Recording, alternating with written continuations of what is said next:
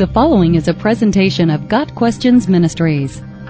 Does Matthew 7 verses 21 through 23 mean that believers can lose salvation? The two questions most frequently asked about Matthew 7 verses 21 through 23 come about because the verses seem to contradict two strongly held beliefs. One cannot lose his salvation, and anyone who performs miracles must be from God. As we will see, one of these beliefs is based on scriptural truth, and the other is not. While the true believer cannot lose his salvation, not all miracles are performed by true believers. Jesus is speaking here near the end of his Sermon on the Mount, chapters 5 through 7. Beginning in verse 13, Jesus discourses at length on the subject of true faith versus false professions, using the technique of contrast and comparison. Verses 13 and 14 describe two paths on which people walk through life, the broad road that leads to eternal destruction and the narrow path that leads to eternal life. He introduces here the concept of the many and the few that he will return to in verses 21 through 23. In verses 15 through 18, he again contrasts the two types of people by using imagery well known to those in an agrarian culture: sheep and wolves, grapes and figs, and thorn bushes and thistles, good trees and bad trees, good fruit and bad fruit.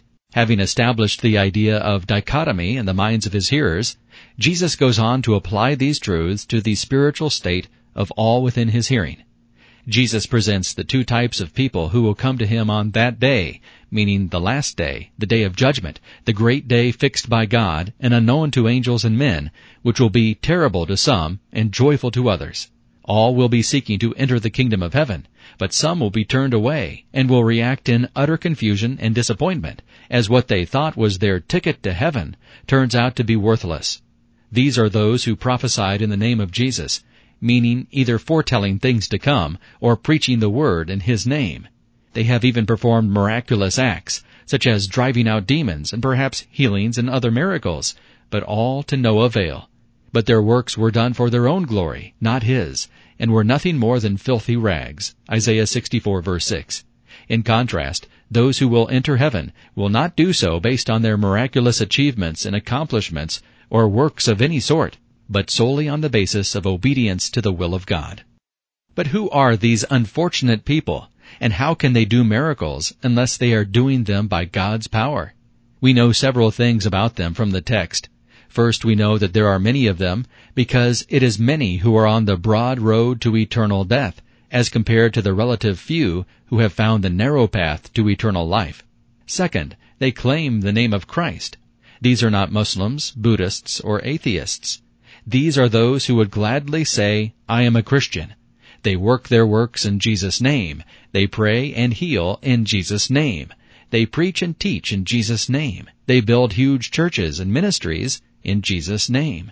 They claim a relationship with him, but they are none of his. In fact, he sends them away, not with a commendation for their good works in his name, and many good works are done in Jesus' name by false professors, but by disowning their every deed and word. He never knew them, nor did they ever truly know him.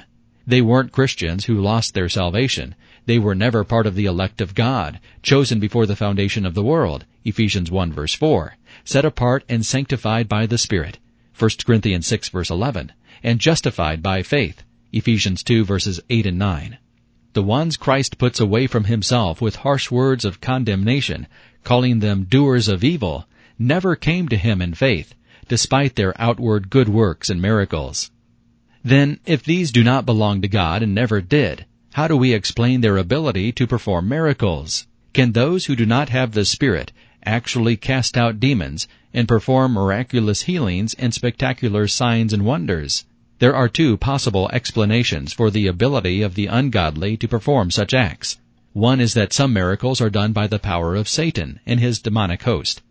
They are incredibly powerful beings who can manipulate physical elements to their own ends. Consider the power God allowed Satan to use to afflict Job: lightning, wind, possibly a tornado, and boils all over Job's body. These are certainly miraculous events. Exodus chapter 7 describes the magicians and sorcerers of Egypt, whose secret arts impressed many, but clearly these were not men of God. In the New Testament, Paul confronted Elymas, the Jewish sorcerer and false prophet, calling him a child of the devil, full of all kinds of deceit and trickery. Acts chapter 13. So we see that not all miracles come from God, and not all who perform miracles in the name of Jesus are truly His.